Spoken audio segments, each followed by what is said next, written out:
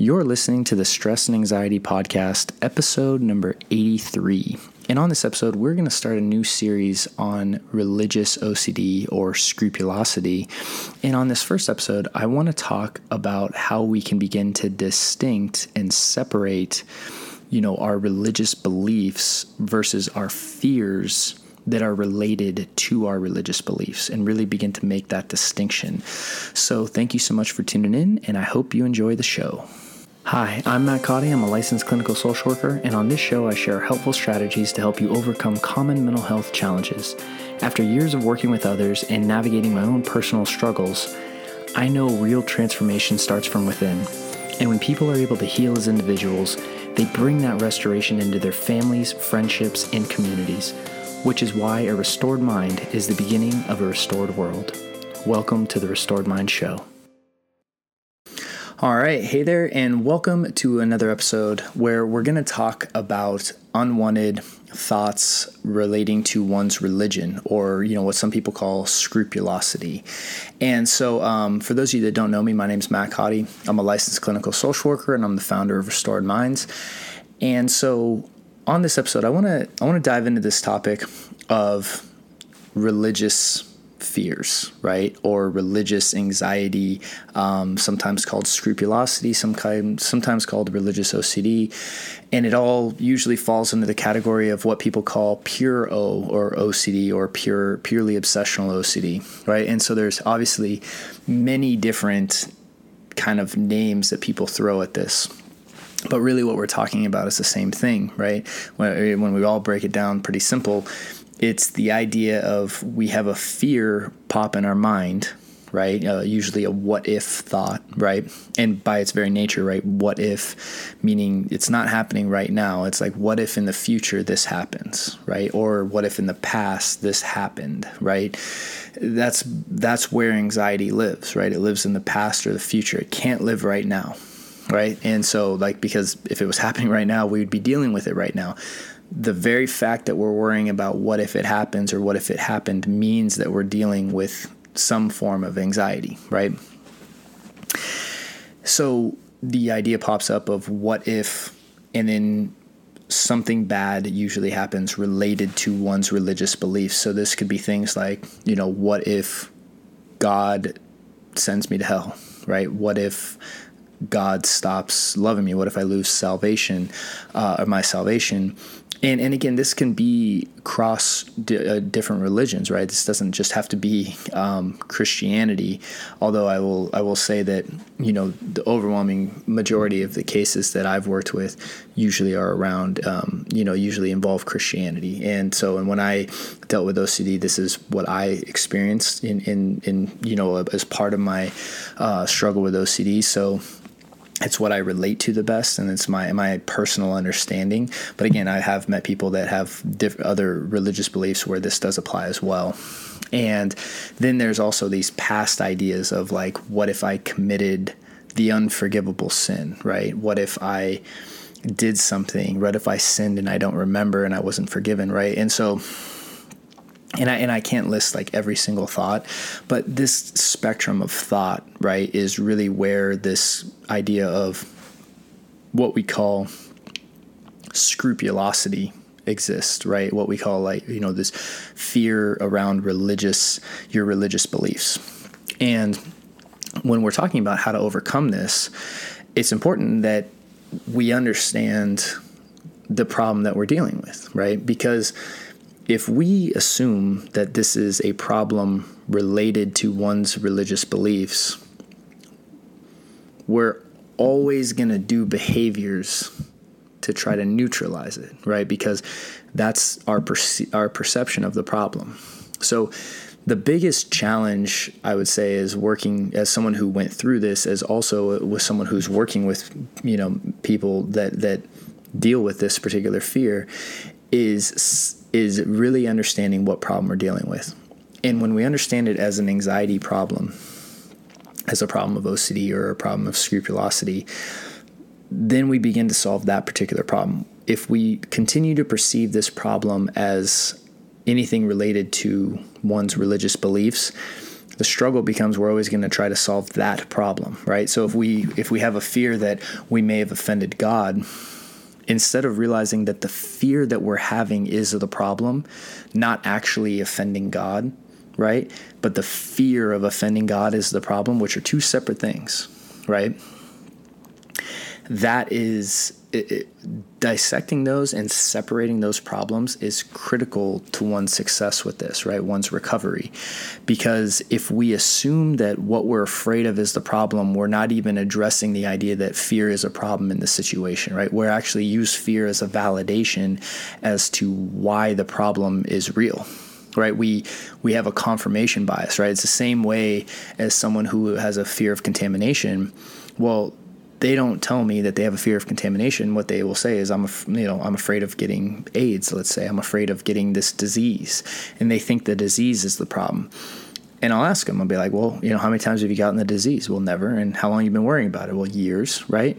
And once we start to realize, it's like, well, maybe your fear of the disease is the problem. Right? And separating that for the person. Once we can begin to understand that, then we understand, okay, well, if we're dealing with a fear problem, then we can actually address fear. But if we think that what we're afraid of is the actual problem, we're always going to be using our fear as a bias and a confirmation bias as to why that actually is the problem and why this treatment doesn't work and why this is and justifying all the behaviors that we're doing, right? So just to really, kind of go back to the same things that we talk about again and again, right? With these loops, the loops have the same four components, right? You have the obsession or the fear, the what if thought, the anxiety, right? Which is that emotional experience, the stress response in our body, that fight or flight, right? And the reason that we feel it so much is because with anxiety, because nothing's happening right now, this surge of energy that comes up, that's designed to put us in motion to fight or flight, it just surfaces in our body, which is one of the reasons why anxiety is so uncomfortable when we feel it so much, is because there's nothing actually to do with that energy. If I have the fear, what if I get possessed, right? That was a fear that I had, right? What if I get possessed? Well, I'm not getting possessed right now, right? It's this fear of what if it happens, and that stress response surfaces, right? It's very uncomfortable, right? There's a huge surge of energy. And then when I do a safety behavior to feel that relief or neutralize that stress, well, that's what causes that loop to build, which then fuels the thought, which then makes the anxiety worse, which then means I have to do the behavior more. And that's the loop that we get caught in. And when it comes to scrupulosity, this is a very old cycle, right? That we have a lot of documented cases of this actually. And in fact, it's very likely in many ways that this is some of the oldest cases of the OCD and anxiety realm, right? Because by its very nature, that concept of thinking of the higher being of God, right? This is something that's been in human culture for as long as humans have existed, right? And so the fear of God is been around for a very long time, right? Where the fear of germs didn't exist till germ theory existed, right? So these cases of OCD have been obviously have manifested and been part of documented history for a long time, right? And a famous case is Martin Luther, right? Who had a famous case of scrupulosity, right? Martin Luther, with the Protestant church, I believe it was the Protestant church, but not Martin Luther King. Just wanted to separate that, right? He was a religious scholar. So, but I digress. The point I'm making here is that the first key in really overcoming, right, scrupulosity, and on this series I want to talk about, religious thoughts, is separating, right? That's like the first thing that we need to do. That's all in fact, I'm going to cover in this episode because, I'll go into some stuff in a future episode. But with this, the very, very first thing that we need to do is separate what problem are we actually dealing with. And if this is something that you've been locked onto for a period of time, we need to understand the difference between the problem that you think is going on in your head and the fear of that problem. And once we can start to separate that and we understand this as a fear problem, especially if you've gone to your pastor or, people in your congregation and you're getting the same reassurance from them again and again and again, because a lot of the behaviors that you're going to engage in fact, that's what I'll cover in the next episode, is a kind of like a list of different safety behaviors that go along with scrupulosity that you're really going to want to look for. But a lot of those safety behaviors include things like checking and reassurance, right? And, doing the same prayer rituals and all that, right? So, and when you're doing that out of fear, that's not doing it out of faith, right? And separating fear and faith is very, very important when it comes to, these particular anxieties and this particular subset of OCD. So in this episode, the main thing that I want to cover is this idea of learning to separate what you're dealing with, right? And really understanding the difference between being afraid, having a situation like, what if God sends me to hell, or what if I get possessed, versus the fear of that happening, right? And learning to separate what it is that you're actually reacting to. And that is very, very crucial in overcoming this particular struggle.